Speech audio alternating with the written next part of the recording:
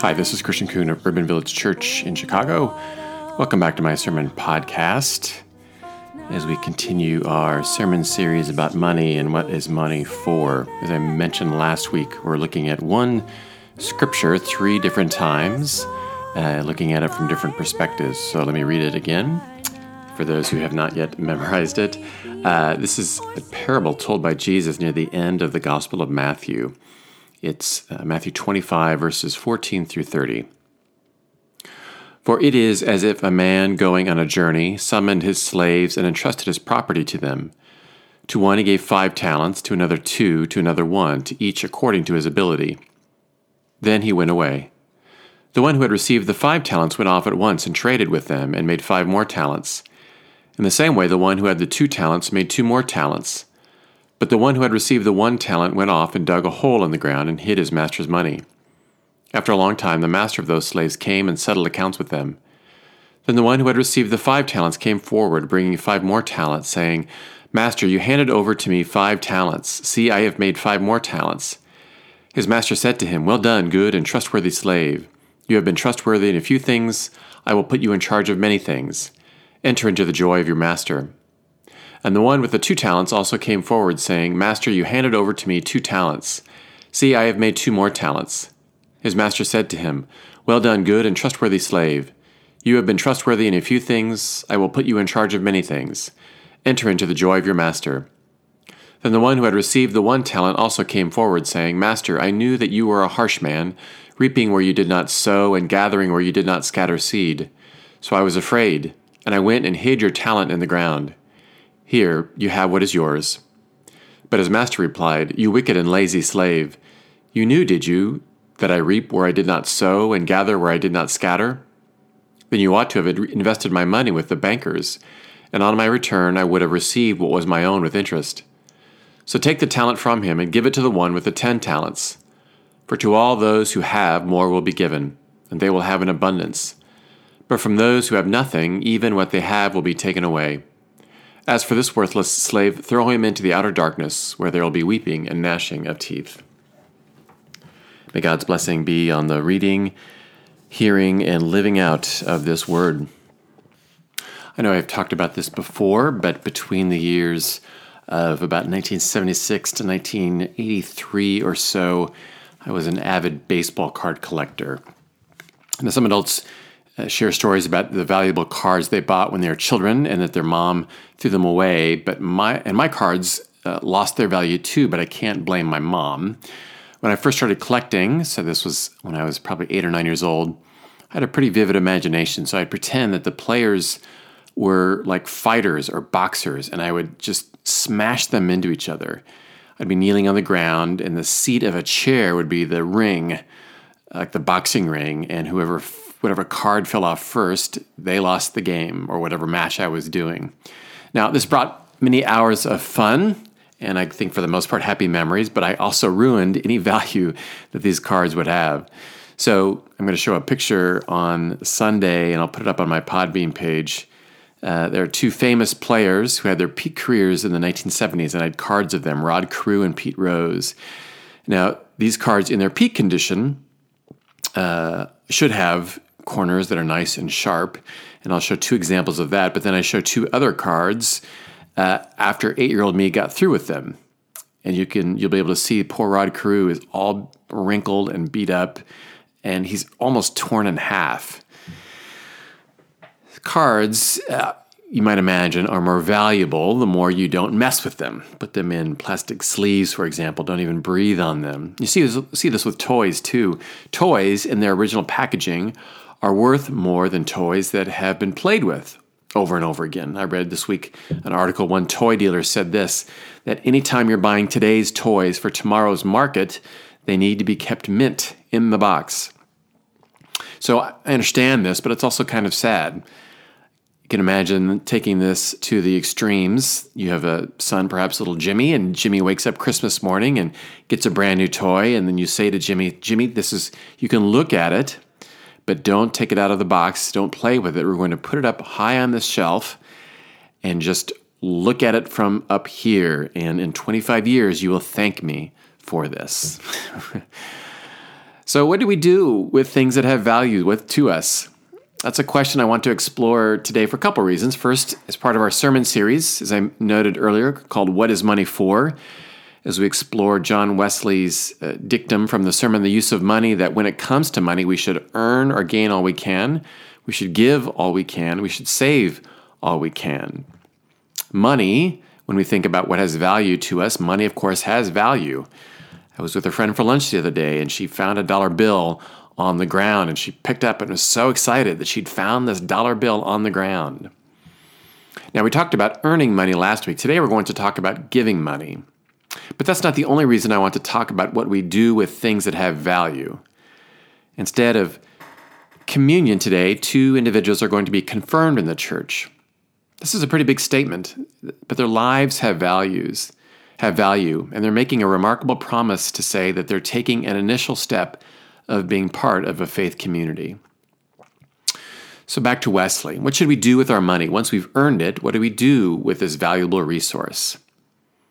Well, Wesley says that we should make sure that we take care of our basic needs, that we have enough for food, for clothing, health, that we can provide for our family. And then he says this, quote, "Give all you can," or in other words, give all you have to God. Do not stint yourself to this or that proportion. Render unto God not a tenth, not a third, not half, but all that is God's.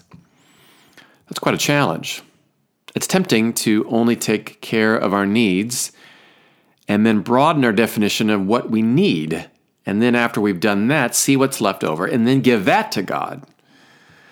There's an episode from The Simpsons when the town of Springfield is facing the potential of a nuclear plant meltdown, and the mother of the household, Marge, figures it's time for a prayer. So this is her prayer. She says, "Lord, if you spare this town from becoming a smoking hole in the ground, I'll try to be a better Christian."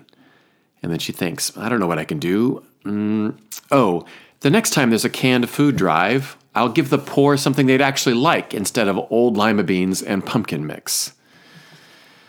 So we have this valuable resource, money, and at times we give not all that we have to God, but the temptation is to give God the leftovers, the old lima beans and the pumpkin mix.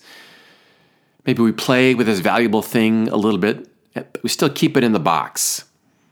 Play it safe. Now, there's nothing necessarily wrong with that, but it goes a little bit against what we read in the scripture for today. This is a parable that Jesus describes to us. Many scholars believe that Jesus is talking about what's called the parousia. It's a Greek word that means coming or advent. So the focus here is on the second coming of the Messiah. So because of that, because of the nature of what he's talking about, we see this especially in the Gospel of Matthew, Jesus uses strong language to get our attention. So for example, again, verse 30 says, "As for this worthless slave, throw him into the outer darkness where there will be weeping and gnashing of teeth." But we can also find some things in the story that inform our behaviors today too. So we have a landowner. Actually, it's more accurate to say we have a generous landowner who's giving away talents. And when we hear the word talent, we think of a term for God-given abilities like gifts and graces. And it's because of this story, this parable, that's how talent became known in the English language for having its current definition. Here, though, a talent is a unit of money. And as I noted last week, it's worth quite a bit. 1 talent is 15 years' wages. So this is, again, a generous landowner. The landowner looks at these 3 workers and generously gives them money, but interestingly doesn't give them any instructions about what to do with it. This is opposed to the Gospel of Luke, who tells roughly the same story. And in that parable, the landowner says, "Do business with these until I come back." But here, all it says is, "Then he went away." Now, scholars believe that the original hearers of this parable would have believed that the responsible thing to do with this talent, this money, this resource, would be to do what? Exactly what the 1 talent person did. That is, bury it. But this is no ordinary landowner that we're dealing with here. Robert Capon was an Episcopal priest and a really powerful writer. And he was writing about this parable and had some wonderful things to say about it. He believes that, in a sense, the landowner is saying, I invited you into what's called a fiduciary relationship. You may be familiar with this word fiduciary, but the FID of this word, fidere, Latin for trust. In the original writing here, in the Greek, it's pistos, which means faith. So the owner is praising faith. Pistos literally means fullness of faith. Did you notice the first two individuals here are commended for being faithful? So Capon imagines the landowner saying, when I give you a gift, I want you to do something with it. I want you to trust me. I want you to be faithful. The landowner is exercising some trust here, some risk in giving all of this money away. But he's disappointed, to say it lightly. He's disappointed with the person who had the one talent, saying that you were more afraid of me than you were afraid of risking. You decided to play it safe. The landowner would have even accepted interest, but the workers would have had to let go of the money. All of them did, two of them, but the one held on to it. Capon says God doesn't care, if we're making some comparisons here of the landowner to God, that God doesn't care about bookkeeping. God doesn't care what you do with it, only that you do something with it. The landowner is praising faithfulness, saying, you good and faithful servant, meaning you trusted in what I gave you and you took a risk with it. That's what pleases the landowner, and I think what pleases God too. And I think that's what this parable is all about. We receive so many things of value in our lives. So the question is, will we keep them in the original packaging? Or will we give God the leftovers and just mete it out very carefully? Will we have the faith in God, this fullness of faith? Will we have the faith of God to take a risk and to do something with this resource that we have been given? And in taking that risk, that's what pleases God. It's not what was given back. It was the fact that they took the risk in the first place. So as I noted earlier, we have two teens, Ethan and Ian, who are being confirmed on Sunday. Now, sometimes when we talk about confirmation in the church, we think it's all about believing or saying the right things. I remember when I was their age and in confirmation, I remember having to go in front of the pastor and we had to memorize the Apostles' Creed. How nervous I was about having to memorize this and hoping I didn't get any words wrong. But confirmation comes from the word, and again, a Latin word, confirmare, which means to make firm or establish, meaning once we have this establishment, this foundation, then we can do all kinds of things. So when these two teens come up and say that they want to be part of the church, they are confirming something. They are saying that we are establishing a base, establishing a foundation here. And from that foundation, then my hope is that they can have the freedom to risk, to ask questions, to wrestle, to try something new. Again, with the thought being not that we hope that you double it is whatever you try, but instead that you are in the process. Make the effort of risking. That's what we want them to do with this confirmation that they want to be part of the church. It's a great quote from a poem called The Summer Day by Mary Oliver, who says, "Tell me what is it you plan to do with your one wild and precious life? This life that you two have, those two have, is a resource, a valuable resource." And they confirm the foundation they want, that God is in their life. And then from there, we ask them and all of us, what is it that you plan to do with your one wild and precious life?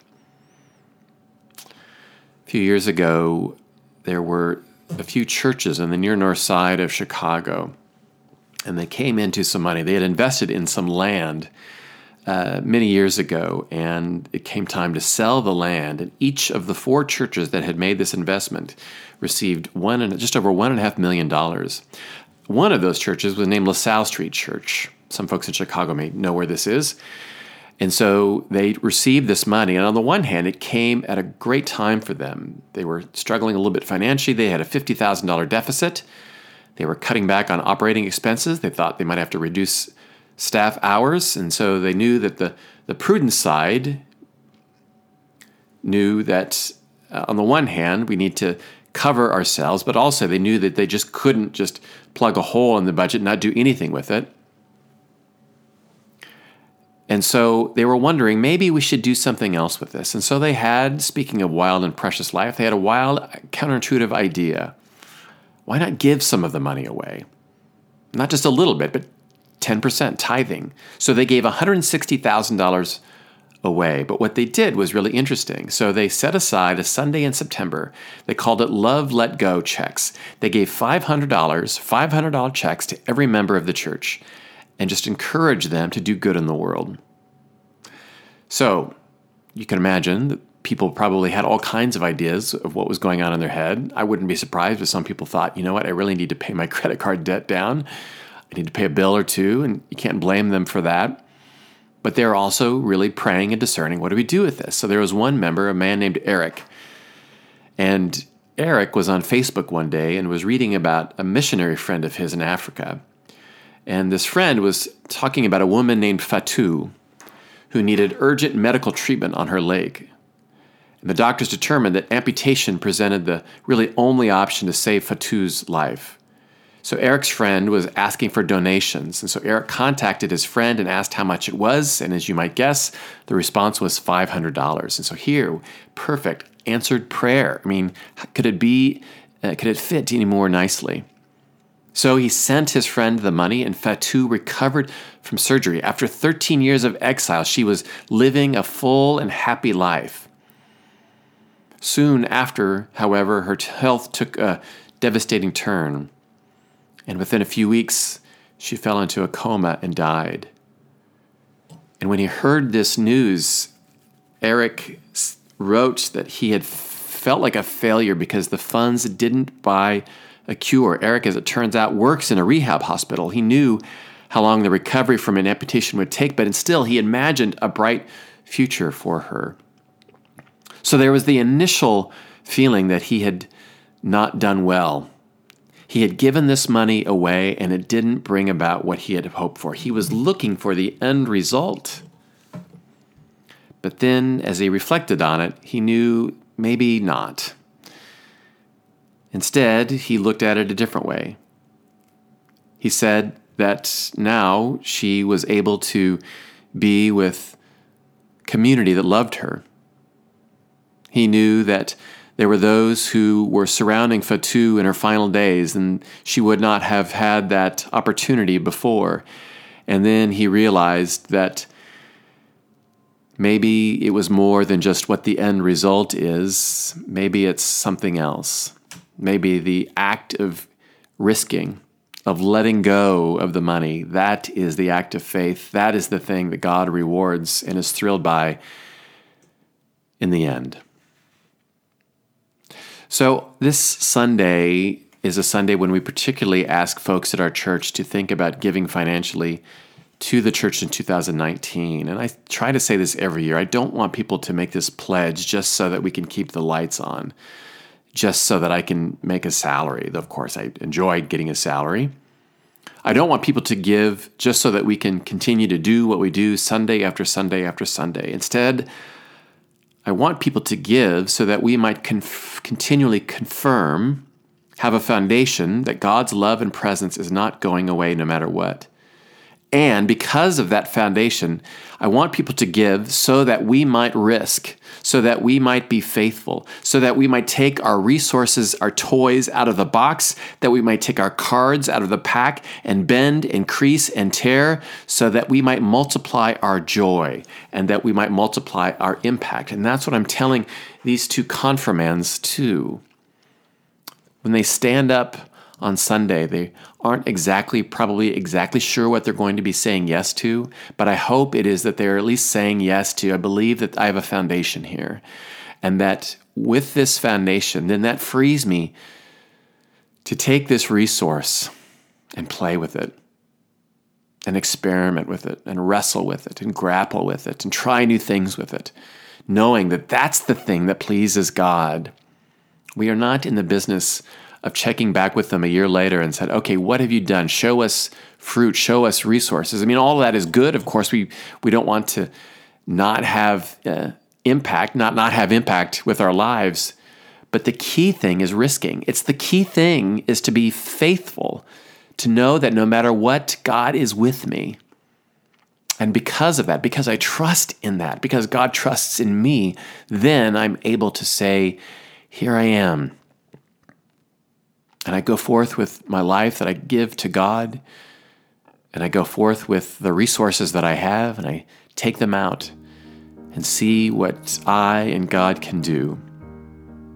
And I hope that you can do that as well. Amen. Well, friends, thank you for listening to this podcast. I will be off next Sunday, but I encourage you to still go on our Podbean page and listen to the other sermons that are downloaded. I'll be back in 2 weeks, and we'll be speaking to you about a sermon series that kicks off our Advent and Christmas seasons. And until the next time, you can always reach out to me. ChristianKoon.com is my website, or my email is christian@urbanvillagechurch.org. And so until then, may the peace of Christ be with you. Be thou my wisdom, and thou my true word.